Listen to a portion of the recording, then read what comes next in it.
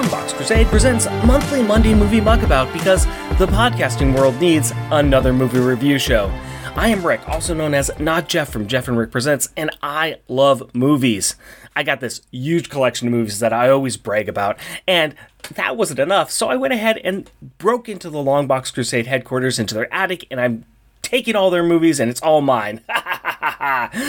But enough about me. You aren't here about me. You're here about the movie we're going to watch this week and about my guest, because that's the best part about the show. And this time, I am so excited. I've got one of my favorite hosts from a podcast that I miss hearing, Smash Fiction, and I'm talking about Miles Schneiderman. But he also does not only Smash Fiction, he also does Next Wrestling, he does The Unspoiled Show, he also does some Odyssey storytelling. He does a whole bunch of stuff. Is that right, Miles? Yeah, I definitely do a lot of things. I'm a self-employed freelance media producer, which means fundamentally that I'm poor, but it also means that I do many podcasts for the people. So yeah, Smash Fiction, The Next Wrestling Fan, the Odyssey Storytelling Podcast, Unspoiled. Actually got some new. So at least one new project coming down the pike pretty soon here. So actually, as you listen to this, it's probably already out. So, but we can talk about that more later on. But yeah, it's good to be here, man. Thank you so much for having me on. Not a problem. I know that we have talked about movies before. I was able to get on Smash Fiction in a small way when we did a rundown of all of the MCU movies with 4 other people? It was 6 people total? Yeah, there were 6 of us total because, 6 Infinity Stones. So, yeah, no, we wanted to get you on Smash Fiction, and I think if Smash Fiction had continued, we would have. But, unfortunately, that show, based on the mutual decisions of these 6 very, very tired hosts, came to an end before it could get crappy because we didn't care anymore. No, I completely understand that. I know that just doing a bi-weekly show, what my friend and I do with our Power Pack show, there are moments where like, we've got an end date for this, and that end date's got now, right? Okay, yeah. So there were so many times when we were just like, why did we do weekly? Why did we make this decision? Why did we do this to ourselves? I do always appreciate my friend telling me early on in the process, we're doing this twice a month, not every week, right? Yeah. Yeah, that's how we're going to do this. Yeah. All right, fine. And it was a wise decision. Since the end of Smash Fiction has happened, Megan Bob, who is another co-host of the show, and I have started doing our show, which is The Next Wrestling Fan, and then she and a bunch of the other people, I mean, pretty much everybody has been involved now in Garden Plots with Skeletor, which is the other show that has kind of spun off from Smash Fiction, and both of those are twice a month because we have learned our lesson. Well, I could go on and talk to you about podcast and everything else forever, but that is not why you're here. You're here to see a movie. And as I promised you, I am going to give you that movie to watch. And this is a near and dear one to my heart, and it's one that surprised you haven't seen, but I know everybody else in the world has seen it. Oh, no. And I am talking about Shawshank Redemption. That's right. So I need to know, I'm talking about 1994, directed by Frank Darabont, starring Tim Robbins and Morgan Freeman. What do you know about this movie? I mean, I know that people love it, and it's like at the top of a lot of lists. I think I've seen it at like number 1 in like best movie of all time lists. I think it's about a guy in prison, maybe? I really don't know anything, and I don't know why. Like, it's not like I have anything against it, or like Tim Robbins or anything. I just missed it. And I think, it came out in 94? Yeah. Yeah, so, like, okay, so I was 9. Like, I'm probably not the kind of, not the age to watch Shawshank Redemption. I think I have, like, a vague memory of, like, my dad watching it, maybe. But, there's so many movies that I was too young to watch when they came out that I have seen, and I don't know why. I never saw Shawshank. Well, I do know that when it came out, it was one of those sleeper hits of the time. It came out, and it didn't really succeed in the theaters. But then it was picked up very cheaply for TNT, and TNT started rotating it through, and people were like, hey, this is a good movie. And it became one of those movies that people would just turn on and watch, and it became comfort for them. So that's how a lot of people saw it, and then a lot of people realized, this is just a well-put-together flick. So I can understand, though, I've talked to a lot of people who are like, well, I was really young when it first came out, so I just missed that initial bandwagon. Yeah, and like, we didn't have cable, so I never caught it on TNT, and like, I get the vague impression that it's like sort of intense. Like people kind of talk about it like it's a kind of big emotional experience watching Shawshank. So that's encouraging to me because I like big emotional experiences. But yeah, no, nobody ever was like, hey, you have to watch this. We're going to sit down and watch it right now, which is like what happened with like that's how I saw From Dusk Till Dawn. You know what I mean? But nobody ever did that with me for Shawshank. I don't know. Well, that's a good chance for me to sit down and say, you gotta watch this. I am also interested, too, because I do know that you like Stephen King. I do like Stephen King. Or I should say, you have a relationship with Stephen King. I have a relationship with Stephen King. Is this based on a King's thing? I didn't even know that. Yeah, it's based on his short story. Really? Oh, I had no idea. Yeah. So I am a big fan of some of Stephen King's early novels. I really like Carrie. I really love Salem's Lot, one of my favorite books by him. And then I have also, a relationship with The Dark Tower. I covered The Dark Tower in detail on the Unspoiled podcast. So Natasha Winters, who is the host of Unspoiled, she's the host of all the Unspoiled shows, the numerous Unspoiled shows, the Unspoiled Network, which is all just her. And what she does is she finds somebody who's read The Thing or watched The Thing and somebody who hasn't, and then they go through it like episode by episode or chapter by chapter or something like that, and they really, deep dive. So we did that with Dark Tower, and when we started, I had actually only read the first 4 books. And I was super into Dark Tower because I had only read the first 4 books. Uh-huh. And so, over the course of the show, I caught up. I had to catch up before we got there, right? Because I had to be the spoiled one because she was the unspoiled one. And I was reading the books, and I was like, "Oh man, this is not going in the direction I thought it would." And so, I think that Dark Tower really shows off the best and the worst of Stephen King. I think that he is a brilliant writer who really has a tremendous ability to set a tone, to present beautiful, like, intricate imagery that I don't think you'd get from any other writer, really, and to really scare the crap out of you. Like, he can be terrifying, and I've read his book about, like, how he does that. Like, was it Danse Macabre, I think is the name of his book about horror writing, one of his books about horror writing. Yeah, and he's just really good at it, and at the same time, he can be so incredibly self-indulgent and focus on details that nobody cares about, and just get really, really lock in on I don't understand why anybody would care, why you're focusing so much on this. And in Dark Tower, there's a whole long story about how that came to be, but he totally loses sight of his characters and just completely goes off in this whole weird direction. I think that Stephen King does work best where you take his idea of a story and you exploit that and his sketch of characters, because I think he does do characters well, and I think he does stories well. And I think that if you take those elements and you put them into a movie or a medium, it really succeeds well. It's when they try to become faithful to a book, that's where you start getting a little yeah. Think about what Kubrick did with The Shining, and it's so much better than a straight adaptation of that book would have been. Right, and I think that's what Shawshank Redemption really actually pulls off, because it's based on a Stephen King short story, but they do more with it than that. So I am fascinated to see what you think of this movie. I think that you will enjoy it. I hope you will enjoy it. But I hope so too. I think I will. But before we get to hear what you think about it, we got to let you watch it. So while you're watching it, we're going to let our listeners hear the trailer from 1994's Shawshank Redemption.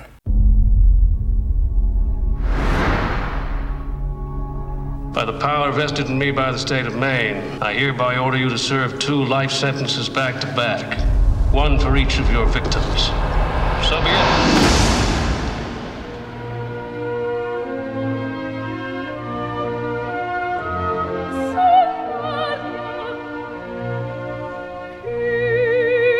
Andy came to Shawshank Prison in 1947. Why'd you do it? I didn't, since you asked.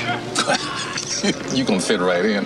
I must admit, I didn't think much of Andy the first time I laid eyes on him. He had a quiet way about him. A walk and a talk that just wasn't normal around here.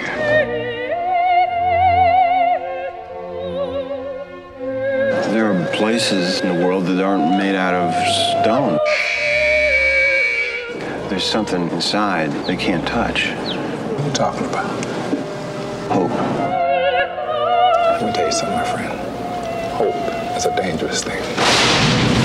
Damn it, Dufresne, you're putting me behind. Hope can drive a man insane. You better be sick or dead in there, I kid you not. I better get used to that idea.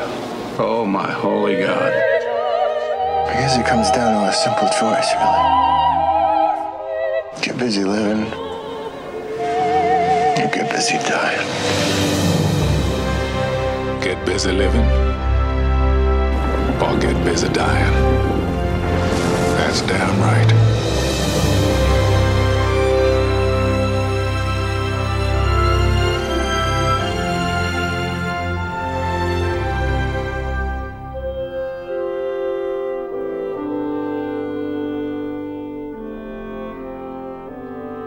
And we are back. Now, before we dive into this great movie, I want to take a moment to give those of you that have never seen this film a small synopsis about what it is about. In 1947, Andy Dufresne is sentenced to 2 consecutive life terms for the murder of his wife and her lover, a crime he swears he did not commit. He is sent to Shawshank State Penitentiary, where he meets and befriends Ellis Red Redding, the local inmate smuggler of contraband goods. Their friendship evolves over the course of 2 centuries as Andy is continuously faced with the horrors of life in prison, being punished for something he did not do. He deals with assault, violent guards, a corrupt prison system, and the loss of friends. Throughout all of the trials he faces, his spirit is never broken, and he inspires others to become more than they thought they would ever be. But even Andy has a breaking point, and after it is reached, what will be his reaction? So, Miles. Yes. You are one of the few people that I have ever met that has never seen this film,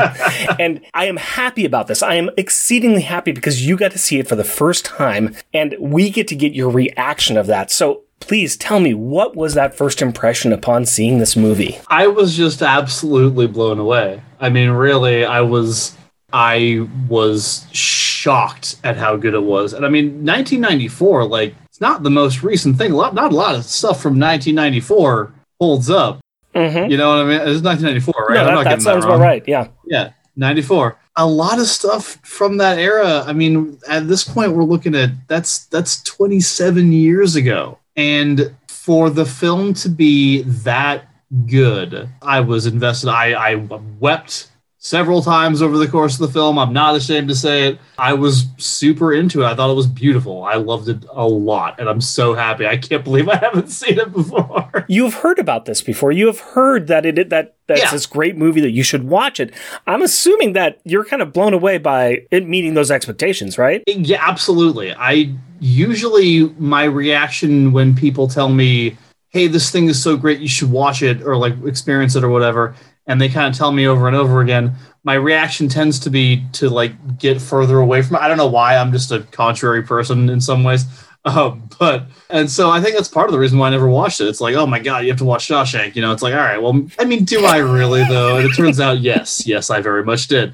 I don't recall if we talked about this in the intro or not, but I have like a vague memory of like seeing maybe a part of the end when I was younger. Like maybe my dad was watching it and I walked in the room or something, but like, so at the end, after he escapes and he takes off the shirt, I was like, oh, he's about to do this. He's about to do the shirtless, like opening of his arms and the camera's going to be like this. Like I knew that shot because it's so iconic and it's been like referenced in so many other places. And so that was a really interesting experience, but it is rare that something lives up to the hype for me to the extent that this movie did. It blew the hype out of the water. I have a lot of specific questions about this movie and your reaction to it, but I want to start off with this. Did you know how the ending would come about? Did you guess how he was going to escape or that he was going to escape? No, I had no idea. I kind of had a vague sense that he was going to escape. Right before you find out he escaped, they do the kind of the bait and switch where it's like he asks for the rope and they don't find him in the morning. And I was kind of like, I was going like, wait a minute, I thought he escapes, right? Like, am I misremembering? Has my cultural osmosis not prepared me for the actual end of this movie? Is this a depressing movie? I didn't. And I was thinking about it and going like, You know what? No, because movies narrated by Morgan Freeman don't end like this. It's just the fact it's an immutable law of cinema history. If you've got Morgan Freeman narrating it and it's got this kind of hopeful, like folksy, friendly tone throughout, it's not going to end with the guy killing himself. So, but I had no idea what was going to happen. I had no idea like how he was going to pull this off. I wasn't even thinking as the movie progressed. I was so involved. I wasn't even thinking about what he might be doing with that hammer that we might not have known about, you know? That's fascinating because even though you knew that, there still is the little bit of, and even rewatching it for myself, there still is that little bit of a hook that grabs you and says, we're setting this up for this guy to have a sticky end. We've already shown you Albert Brooksy hanging himself. We've already set up that this is a place that kills hope. And it looks like they have beaten the hope out of him finally at last. And he's got nothing left to live for. And so even though you were like, well, you know, Morgan Freeman, no, this is not going to be a sad movie. There's no way everybody's prepared me for this. And I haven't heard that's a sad movie. Right. But still, it sounds like you were still brought in just enough. Oh, absolutely. I was like, in that moment, I was like, he's not dead, right? And so I was watching it with my wife and I was kind of like talking to like he didn't actually, like, it's not that kind of movie, right? Right? You know? So the other thing is you said that I thought was very interesting was there's a couple times you cried in this, and this is a very powerful movie. So let's dive into a couple of those scenes to start with, if you don't mind, because those scenes that get you. What were some of the scenes that really touched you emotionally about this movie? My mind immediately goes to the end, the final scene of Freeman walking up to the boat. Just because I appreciated that was the last scene, I kind of thought as we were getting there that, like, the way the narration was going, that the movie was going to cut out with Red heading down to the border. And like there was some line that was like, an old man off in search of adventure or something like that. It wasn't like that, but like, and I'm like, all right, well, that's a good closing line. Like, we're fading the black here, right? And it's like, no, we're actually showing him, like, he makes it there and they meet up. And I loved that. That was a big moment for me. I'm trying to remember. I felt like there was definitely like a couple others in the movie. And as we talk about the scenes, I'm sure I'll remember them more. What's fascinating about the one scene that you mentioned, I was doing a little bit of research on it, and apparently that last scene was something that they came back and shot later. They did a test screening with the audience, and they either didn't have it in there, or it was something that the studio wanted to have. They wanted to have that happy ending in there, and so they put that in there.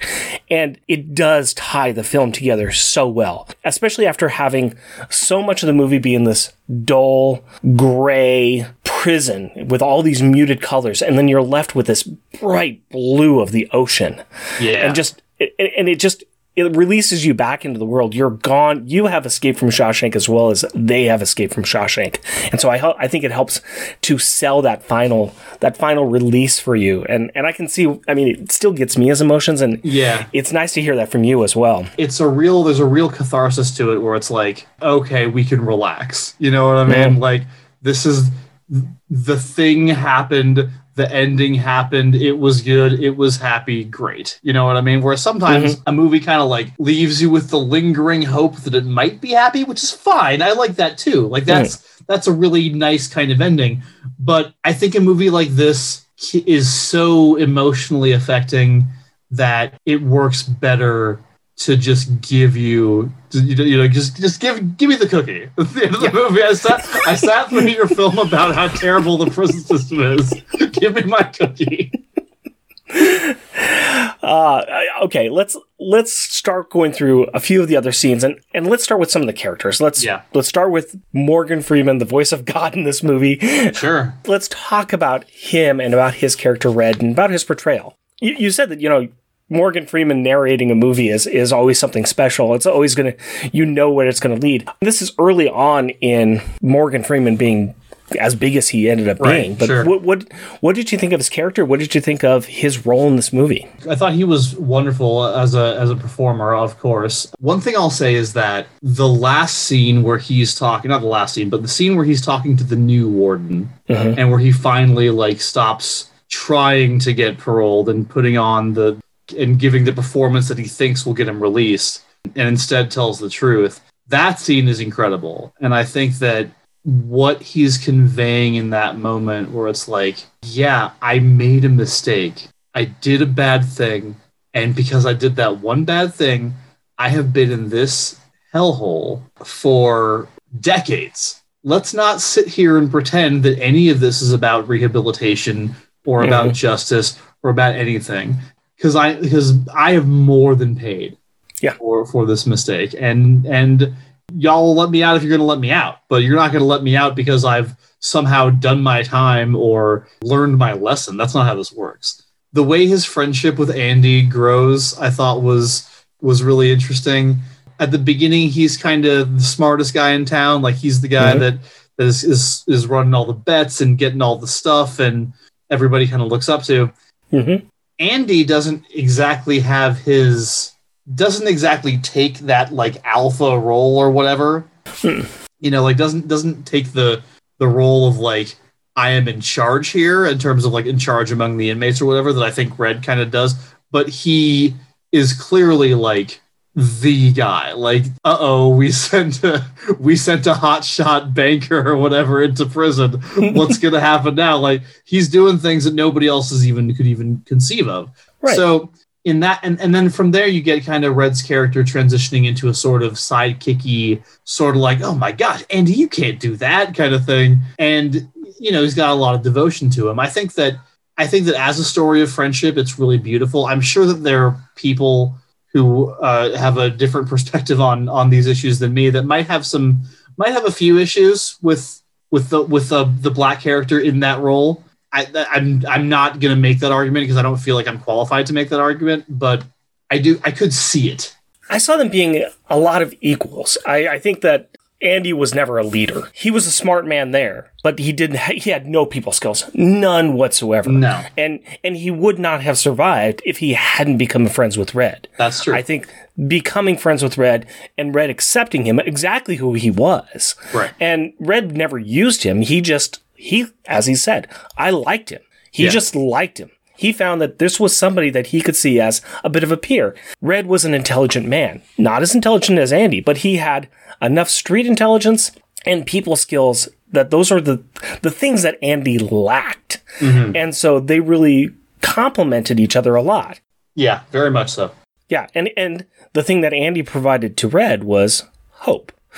Yes, which is the theme of the film. Yeah. Yeah. Really noticed this time through that the thing that I think really helps this film, there's a lot of pieces that just work and click and make this film a great whole, but just trying to imagine this film without Morgan Freeman's voice as the narrator, and it's just, I can't fathom it. I think there's a lot of other things you could probably take out, move, replace, but his voice narrating and booming through and providing that gravitas and the seriousness of the situation and the poetry of the situation, I think that's what helps sell this film. Yeah, and I think it's funny, I went into this, as I mentioned, with like, okay, this is a movie narrated by Morgan Freeman, but what it really is this is the movie narrated by Morgan Freeman. And everything that came after this was, I feel like, was kind of trying to recapture the magic a little bit, because it's like, because what he brings to the film is so powerful. I also don't know that you get the same movie without Tim Robbins. Like, yeah, there's a lot of, I was looking it up, and there's a lot of casting what ifs, so to speak, in that role. I'm not going to say no to the alternate universe where Nicolas Cage played Andy. I would have loved to watch that movie. It's not the same movie, but I would have watched it. You know, I'm not super familiar with Tim Robbins as an actor, so it was really, like, I've seen a couple of his things, but it was another kind of thing. Like, Tim Robbins almost felt like the movie to me in that, oh, Tim Robbins. Oh, this is what I've heard about. Like, this actor, this performer. Let's dive into Tim Robbins, because it's strange, because he is the main character of this film, but there's so much other parts to this film, even though it's focused on him, that you tend to forget that he's the main character sometimes, even though the film's all about him. Right. Tall, shy, smarter than everybody in the room, but absolutely innocent of being here. He doesn't deserve to be here, but it's hard to feel sorry for him until the film has to progress to a certain point where you can start feeling sorry for him because he is so cold. It's a fascinating performance, but what did you think about, I mean, I think you kind of tipped your hat that this is just kind of an amazing performance by him, but you want to talk more about that? Yeah, you know, I think I read the first choice for Andy was Tom Cruise. And I can't see that at all. And I think it's just because like he's too good looking, he's too movie star. Tim Robbins has this look to him, like his acting ability obviously is off the charts, but his appearance, his look, the way that he's sort of dressed up and portrayed in the film really does give the impression of like he's just a guy. Mm-hmm. He's a guy who, as it happens, was a little bit higher up than some of us. He's, like I said, hotshot banker, right? And he knows all these financial tricks because it was his job.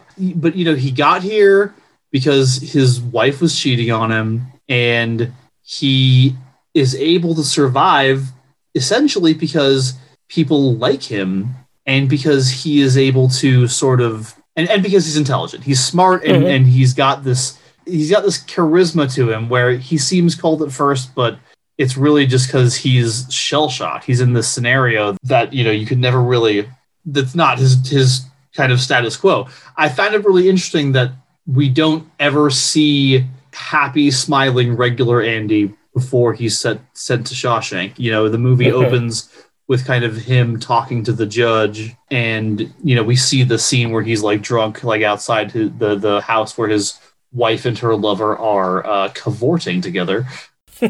But you never really see him happy until the end. And it's such a weirdly transformative moment because the entire movie, even the moments where he's not like miserable, like there's that scene in the library where he's breaking down to Red everything that like the paper trail is not going to lead back to me. I'm going to make this guy a bunch of money, all this stuff. I'm going to get my library, all, you know, like he's not miserable, but this is still not like who he is at his best, right? Because he's still in prison for a crime he didn't commit, and he's going to be there probably the rest of his life. There's some joking moments where he kind of laughs with the guys. That's one thing. Yeah. You've got that small smirk that he's got when they're drinking beer on top of the roof together. Yeah. That's like the half happiness. And then you're right. You don't see him actually happy until the end of the film. He's got this feeling throughout the film like he's got a secret, right? Like he knows something about this entire situation that nobody else knows. And of course, he's right. His secret is that he's planning an escape route.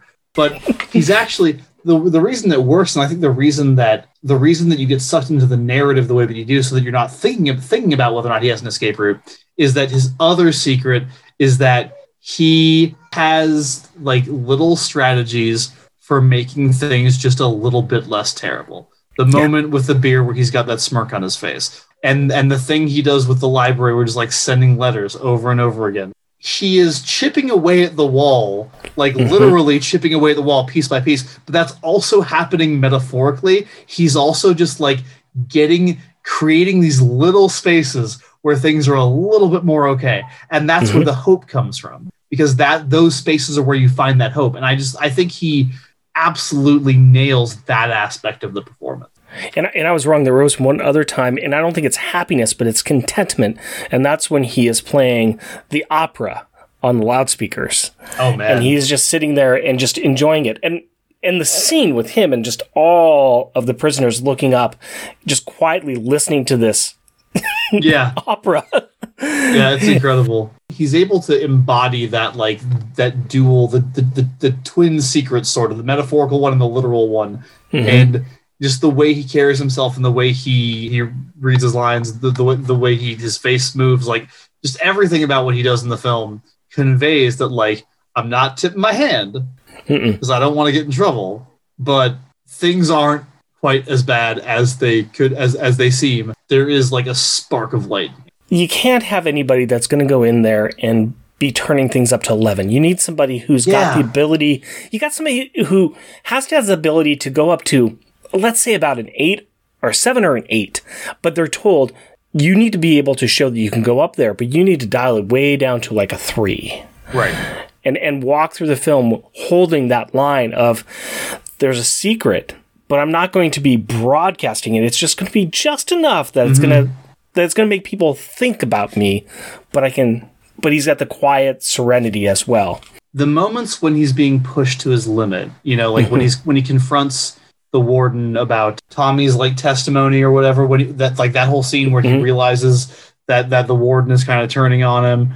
All the moments of like incredibly strong emotion, another actor would, like you said, go to 11. Like Nicolas Cage, I probably Cruise too. I think would go like voice raised, lots of body movement. This is the point in the movie where the performance kind of crescendos and they can really get into it with everything they've got.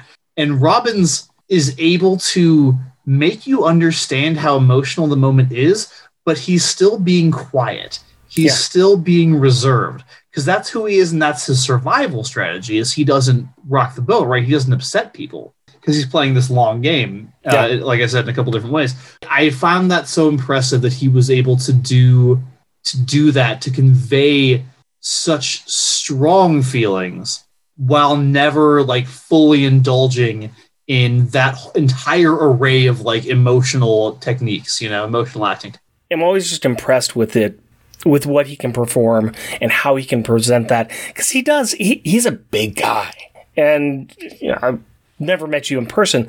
I'm about 6 feet. I'm a bigger, kind of heavier guy, and I forget myself sometimes, and people are like, you kind of are intimidating, and like, okay, well, and I'm also kind of loud too. So being able to be cognizant of the size and intimidation factor and dialing it in, and not expressing yourself and making sure that the rage never gets out to cause people harm. He is a timid soul, which once again, he is not the type of person who would do well in a prison. Right.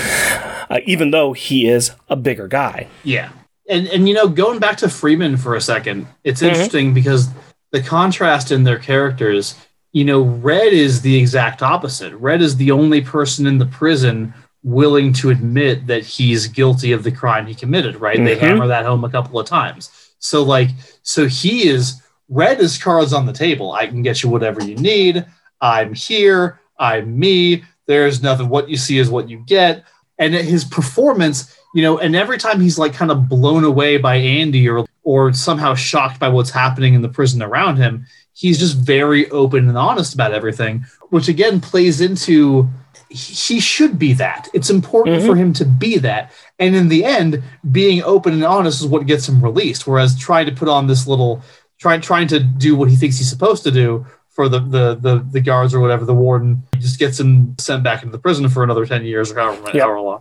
It's a really interesting contrast. I think that the two characters in that way are very, I guess I already said the word contrast, but yeah, they contrast. They complement one another. That's what I'm trying to say. They complement each other. Yes, they work well together, and they provide.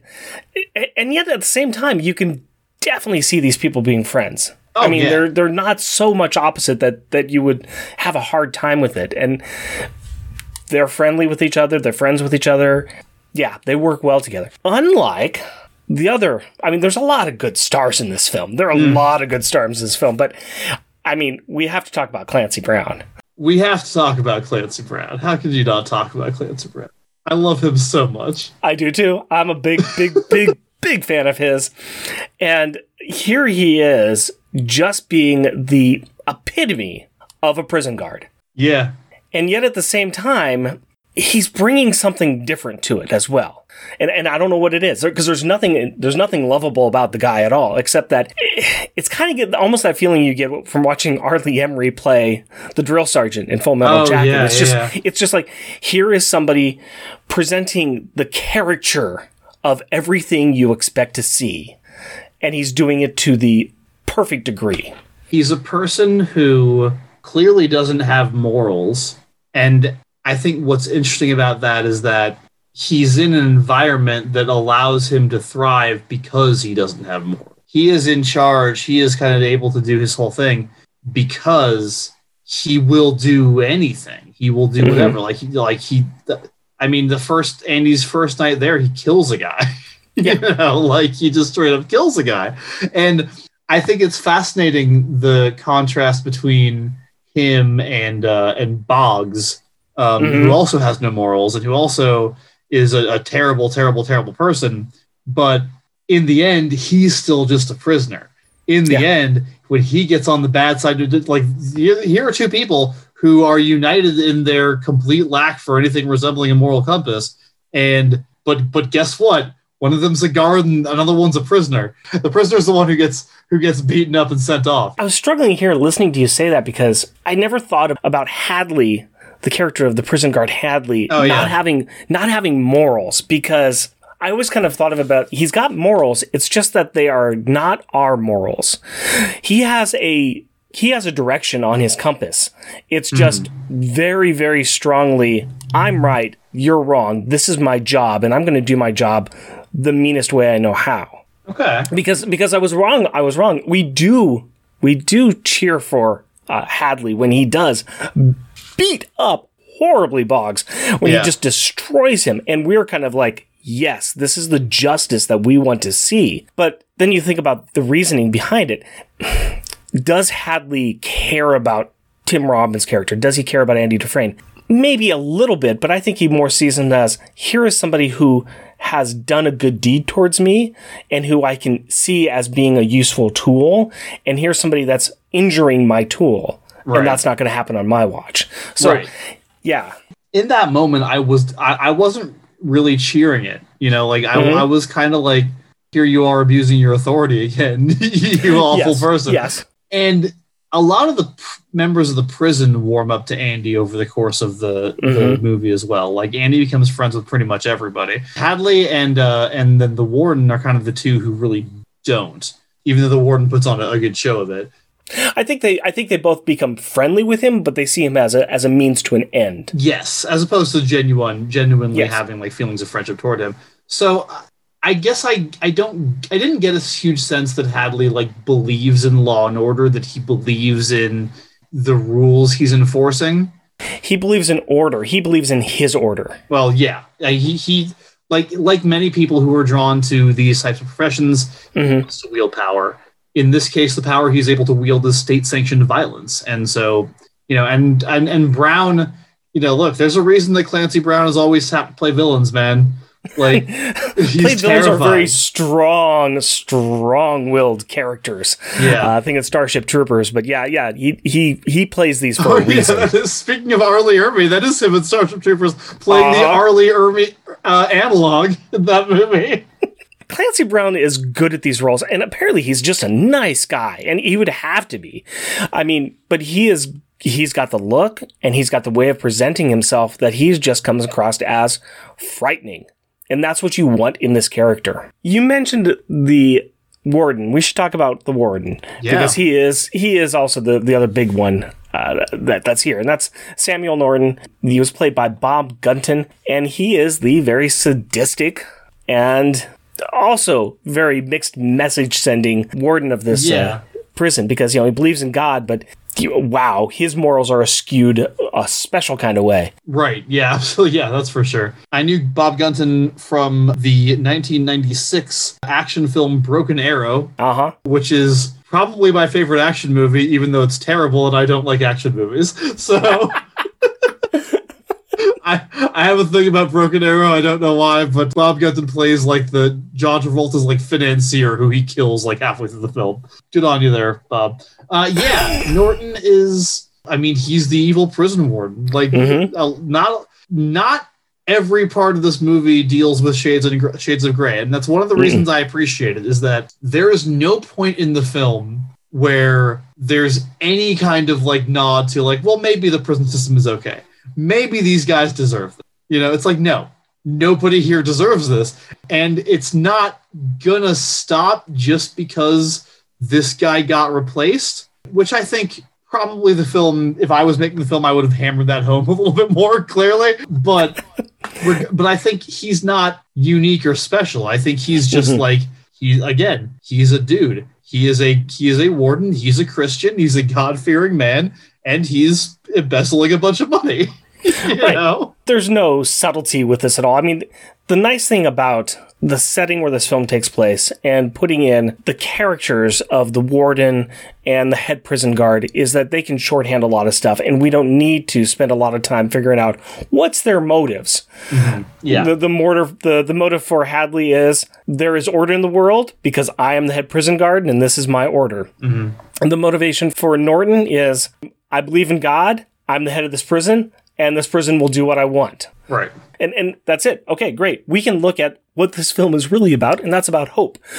And that's about the actual prisoners in the film and the stories that they go through. So at the beginning of the movie, you've got the very famous, I don't know the exact quote because I know it's been bastardized, but the version I know it is like, your soul might belong to Jesus, but your ass belongs to me. Yeah. So, and I like I said, that's not exactly what he said, but it's the source of that famous aphorism. You've got that, and the whole Bible thing, and then the end, you've got Andy revealing that he hid the rock hammer in the Bible. And he's got the note to the warden that says, "You were right, salvation lay within." And of course, it's in the Exodus chapter. Of course, but absolutely. I think you could easily read that as sort of a refutation of Christianity, but I think it's more accurate to read it as, I don't know what this Norton guy was doing, but it wasn't being a Christian. No.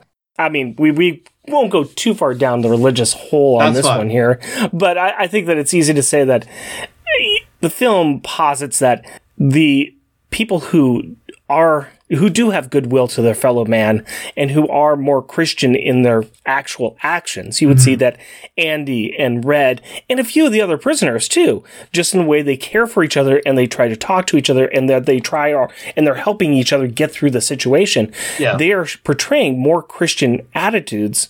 And they aren't sitting there saying that I am a Christian, I am a Christian. When you have people that come out and say, I am a Christian, I'm a Christian, you look at them and say, okay, you're saying that an awful lot, but what are you really doing? Right, absolutely. Yeah, it's fascinating to me, just getting back, I'm going back to this again, but like, it's fascinating to me how, what is it, like a third of the way through the movie, I think, is when Boggs gets sent off and his boys stop sexually assaulting Andy. And like, after that point, there are no bad prisoners. There are no prisoners who are not like protagonists after that point or sympathetic. You hear about them in the background. There's a few mentions of these people are still around, that there are still tough things that occur. Sure. But you aren't seeing it because, once again, it's almost not what that is about, what the film is about. You know that it's bad there. You know that those people are still around. You know that, it's not always over. There's still some bad things that happen. Yeah. Even Andy says that, he spent other times in the hole besides one time when he played the records for the warden. So there are other things that are occurring. There's a lot of time that's being compressed here. Absolutely. But I just find it interesting that, like, it is mentioned that, like, there's still bad things that happen. It's a prison. Obviously, there's still bad things that happen. But after the thing with Boggs happens, that kind of goes away as an idea that the film is interested in exploring.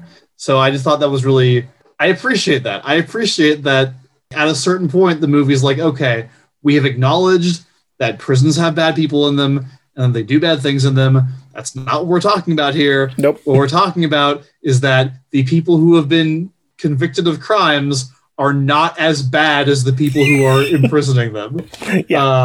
So I just thought that was really interesting. And I think that, just making Clancy Brown's character and Bob Gutton's character just completely like repellent and unsympathetic in any way is a choice.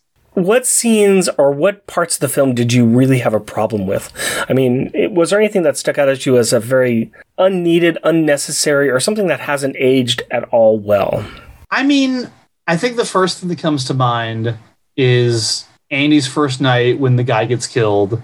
Mm-hmm. They're all talking about how fat he is, and it's like, which doesn't age great. And probably the movie would have been fine without that bit entirely. Like, I don't think we need Clancy Brown just like murdering a guy on his first night there to drive it home that he's in prison and it's bad. That's a little extreme. I could probably do without that. There's a couple of moments here and there that like my modern 2021 sensibilities briefly recoiled from. Like at the end when Hadley's being taken away and Freeman's like, I hear he screamed like a little girl. It's like, okay, like I'm going to let that go because it was 94.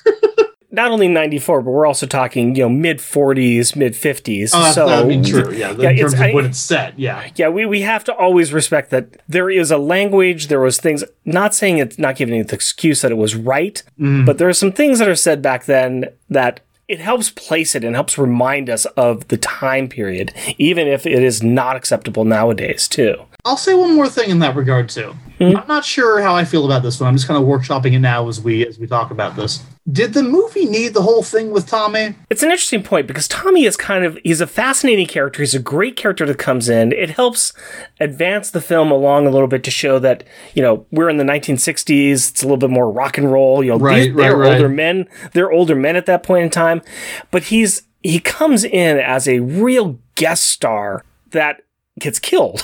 Right. But he brings in something very important, and that entire situation and that entire scene does propel Tim Robbins to finally make that decision of, I am going to escape. This is the last thing that I needed to just move on and get out of here. It serves a role in the plot for sure. Apparently the original plan for who was playing Tommy was Brad Pitt, which I would have really liked to see.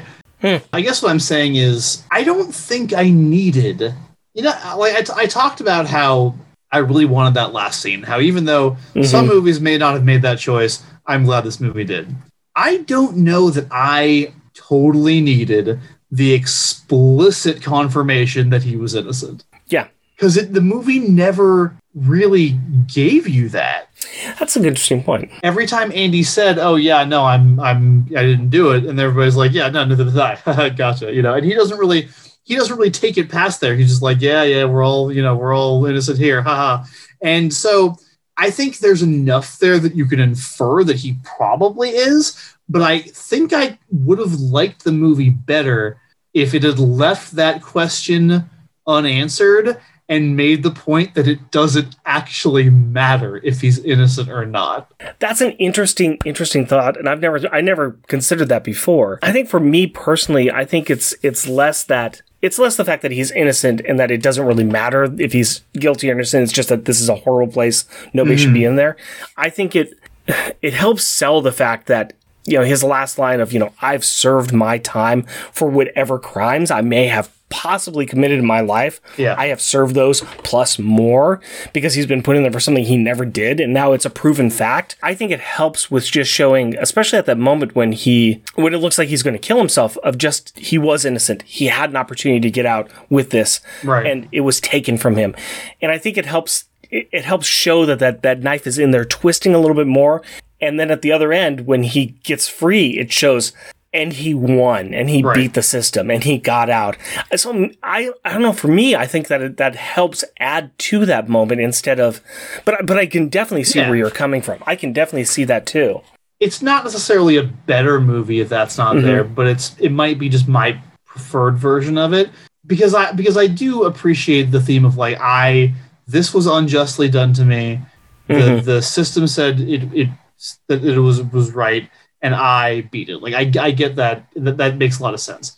I think for me, when he says at the end, I've done my time plus more for any crimes I may have committed, I guess I just feel like if he had killed his wife and her lover in a crime of passion, he still would have done that. That still would have applied. I really do feel like you don't send somebody for the rest of their lives into a situation where it's just absolutely terrible, where there's no chance of where you're just treated like you're not a person, just this completely dehumanizing, horrible. I'm trying really hard not to swear right now, but No, I get it. And you're completely right. You're completely right on that too. So that's just, I felt like if it had done that, it would have been kind of made that point. Maybe you find some other reason for Andy to hit that breaking point. But I do think that it works in terms of the plot, this kid getting killed, and it definitely hammers home. We now have, I guess what I'm advocating here is sort of taking out the gratuitous murders on behalf of Clancy Brown and Bob Denton. I'm like, no, the places where the villains do something really villainous, we should take those out. But I think for me, it's just the prison is the villain. You know what I mean? The prison system is the villain. So maybe we don't need. But I understand that for a regular viewer, maybe it's good to have the bad guys actually do that. Yeah, those are the two of the real scenes where you see them being. Well, I don't know, the scene where Andy confronts the warden and says, "How can you be so obtuse?" We do see how evil he is there too. Yeah. But let's get off the negative. Let's wrap this up with some positive. What other scenes you were trying to remember from before? Some other scenes that really emotionally touched you. Was there any other scenes that were just amazing, that you just absolutely loved, that just really sang out to you and you just keep replaying in your head? The whole movie works so well, like as a whole. Definitely the sequence with Brooks is absolutely heartbreaking. I love that the movie, directly deals with the fact that it's like, okay, you're free, go do something, I guess. And it's like, cool, great. And like the whole thing was like wishing you were back in the prison because you know who you are. They're like, I definitely like was crying during that bit. So that was extremely affecting. On a more positive later note, I'm a sucker for a heist. Uh-huh. So, and you know how every heist movie has the bit at the end where it's like, and here's how they did it. Let's go back. You know what I mean? Yep. So I love that sort of his escape took on that role where it's like, okay, he was using the hammer to do this, and he covered up the hole behind the Rita Hayworth picture, and he used to carry the gravel into the yard and drop it through his pants, and and all this stuff. And as it happens, while he was making these people all this money, because like I'm going throughout the movie, I'm like, he's got that scene that we mentioned before in the library where he's telling Red about all the money he's making for Norton. He's got the kind of smile on his face the whole time he's doing it, and Red's kind of like, why are you doing this for this guy? Like I get he's like.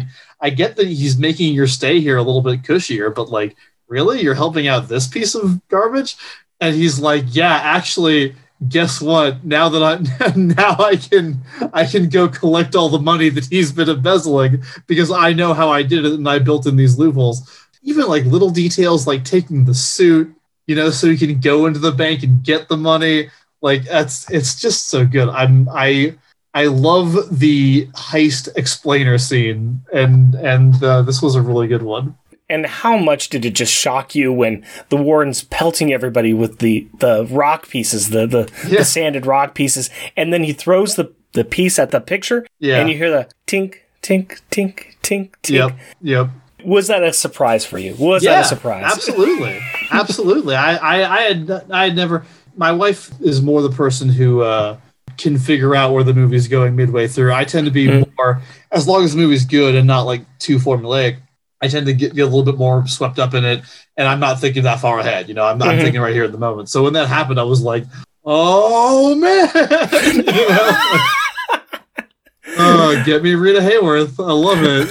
It's like he's this planning stages, like everything. He's just like, this is what I'm going to do with my time here, and I guess I'll get out someday. Who knows? I've got a lot of time to try. Yeah, I am right there with you. That entire end scene where it's putting together, these are all the pieces that he did. This is how he escaped. And once again, getting into the idea of what he had to go through, not only his entire time there, but that last night, what he had to do to escape and what he was willing to do to escape, go through the sewage system. Yeah. And just, all of that. But then the reward that he gets, and I had to look this up again, $370,000, which today's standards is $2.95 million. Wow. That's good to know. That's really good to know, yeah. He came out with a lot of pocket change. So you're screaming with joy at the end of what he did and what he accomplished, and it's just wonderful to see. So it's always great when it's like, okay, here's how I got the one up on you. You know what I mean? Especially in a movie like this where you kind of have a feeling that it's going to happen at some point, but as things get worse and worse, you're like, yeah, is it? And it's great. Yeah, how's it going to happen? How's it going to work? I talked about how the Tommy stuff could have been removed from the film. I do want to say the bit where we find out that he passed his test was really sweet, and I love that moment. I kind of thought when Tommy was being brought in, like when they're like, and then Tommy came in the late 60s, Tommy came in from another prison, and I'm like, oh, this guy's going to be, like, this is the point in the movie where the guy comes in who throws a wrench in the gears, you know what I mean? Where the guy comes in and he's terrible, and he makes everybody, and I was really prepared to hate this guy, and so I was really surprised when it was like, pleasantly surprised when it was like, no, he's just like a nice guy who wants to, to learn how to read, Well, yeah, he comes in, and like, he's the new guy in the crew. He's the new, because you know that the crew is always going to be changing. They've always got more people are in the clique. You have to kind of, it's a gang. They are in a gang in prison. Red is the leader, and then it's Red. Andy's his kind of lieutenant, but they are a gang. Yeah. And so you got new people that are coming in the gang, and this is the new kid that comes in. And yeah, teaching him how to read. This is his new project. This is Andy's new project. And yes, it's quite enjoyable. I have a guess.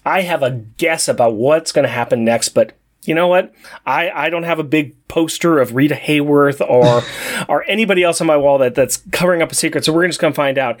We want to rate this film. We want to find out how wonderful you thought this film was. We rate it on a 1 to 5 scale. How many full bags of popcorn would you give this film? 1 to 5. I'm going full 5, and there's some overflowing off the top, baby.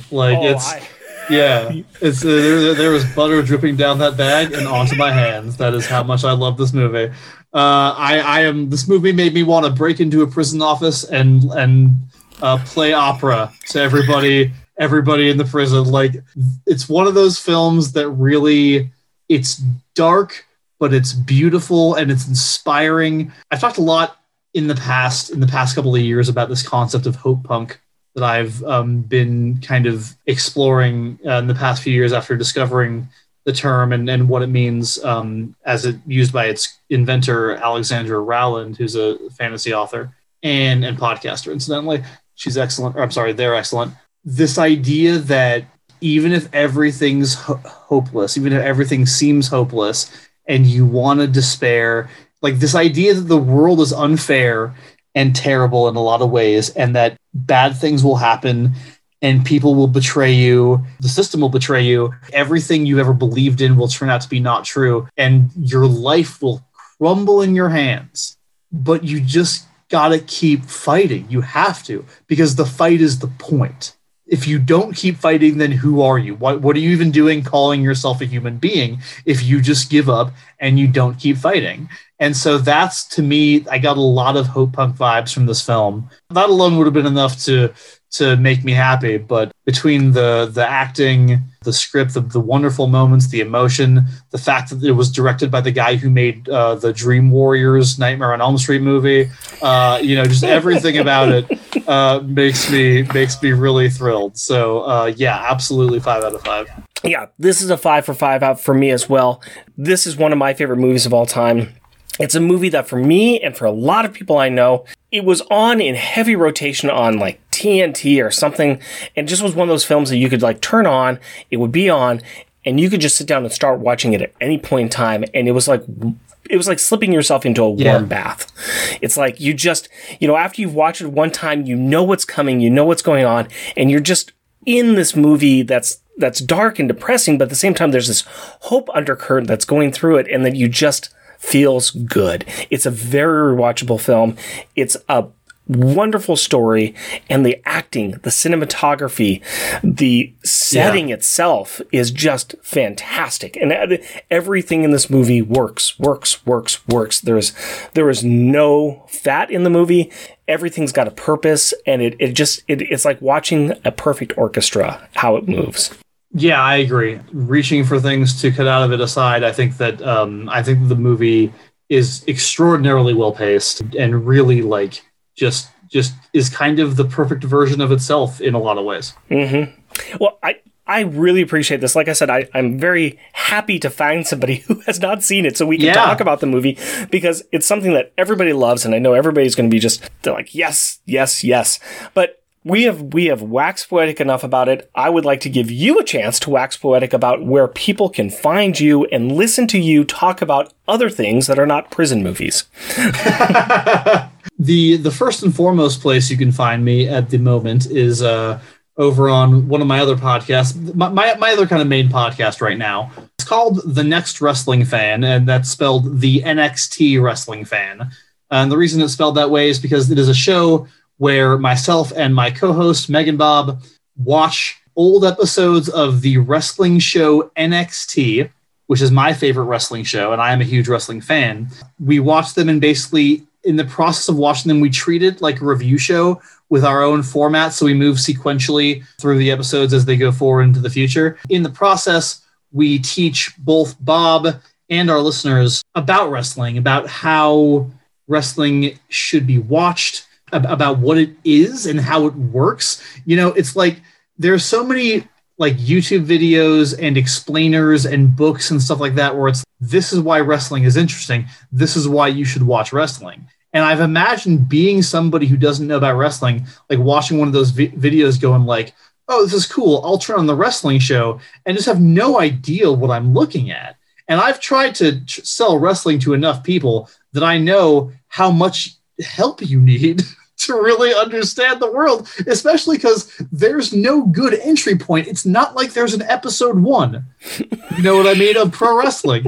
It's its own entire medium. It's its own entire genre. I mean, really, there are multiple genres within the medium. So it's a big, weird thing, and we wanted to talk about it and explain it. So that's what we do. It's a bi-weekly podcast. Meg and Bob is a delightful individual. They bring so much to the recording. I bring the experience, knowledge of wrestling. Meg and Bob brings their fanfic, their love of romance, their desire for all of these characters to be kissing at all times. We love like reading queer subtext to things. We love talking about various political elements. I'm sure we have brought up prisons at some point. Like it's that kind of show where we do really get into like the leftist politics and the right-wing politics of wrestling when they come up. But the biggest thing is that we get into what's great about it and how to experience it. And, you know, so for anybody who has always wanted to give it a shot but finds it intimidating, this is kind of the show for you. So again, it's The Next Wrestling Fan, the NXT Wrestling Fan. You can find that on any of your podcast devices and apps. And we have a Patreon. It's patreon.com/NXT Wrestling Fan. And if you want to know what you get for being a patron of ours, you can go over to that website or listen to an episode. We talk about it a lot in the outros that we do. Let's see. Beyond that, I'm also a member. I'm a co-host on the Unspoiled Podcast Network. That is the podcast network created and hosted by Natasha Winters, where she and various hosts go over books, movies, TV shows, episode by episode, chapter by chapter, and talk about them. And there's always one host who is spoiled and one host who is not. And then beyond that, I guess, occasionally, if, I'm a former member of the now defunct Smash Fiction podcast. If your kids are out of the room and you want a little bit of podcasting after dark, you can check out the more recent things that have been coming out on the Smash Fiction podcast feed. Speaking of Meg and Bob, their pet project over on that feed has been the Hard Choices series. So I will say no more about that in this particular medium. There is no way to explain Hard Choices without going X-rated. There just is not.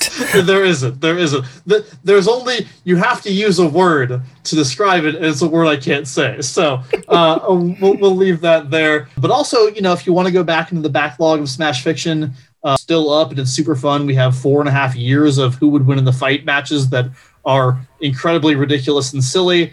We did a wonderful MCU rankings episode with Rick and with some others. So that was really great. And then I'm also a writer over on Looper. So if you ever are on the Looper website, you can probably usually like once or twice a week, there's going to be an article from me up on Looper. As we record this, my most recent article is The Untold Truth of Pizza the Hut, which is possibly the dumbest thing I've ever written in my life. It's really, really stupid. I can't believe they asked me to write an article about Pizza the Hut, but they did, and I did, and it turned out a certain way, and I like it, and they published it. So if you want to go read that.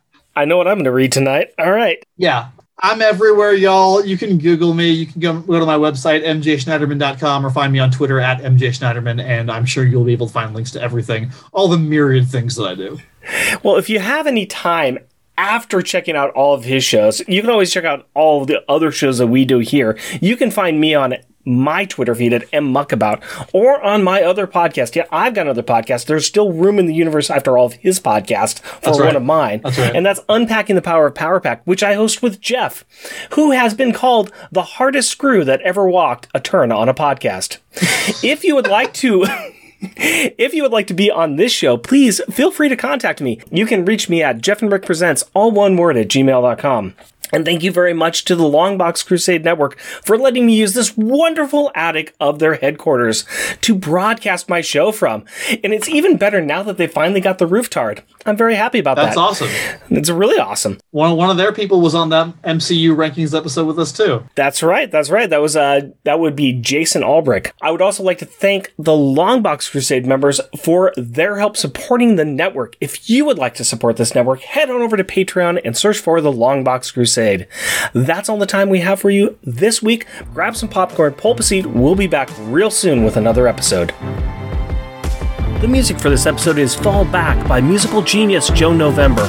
Check out his SoundCloud at Joseflin99. That's JOSEFLIN 99.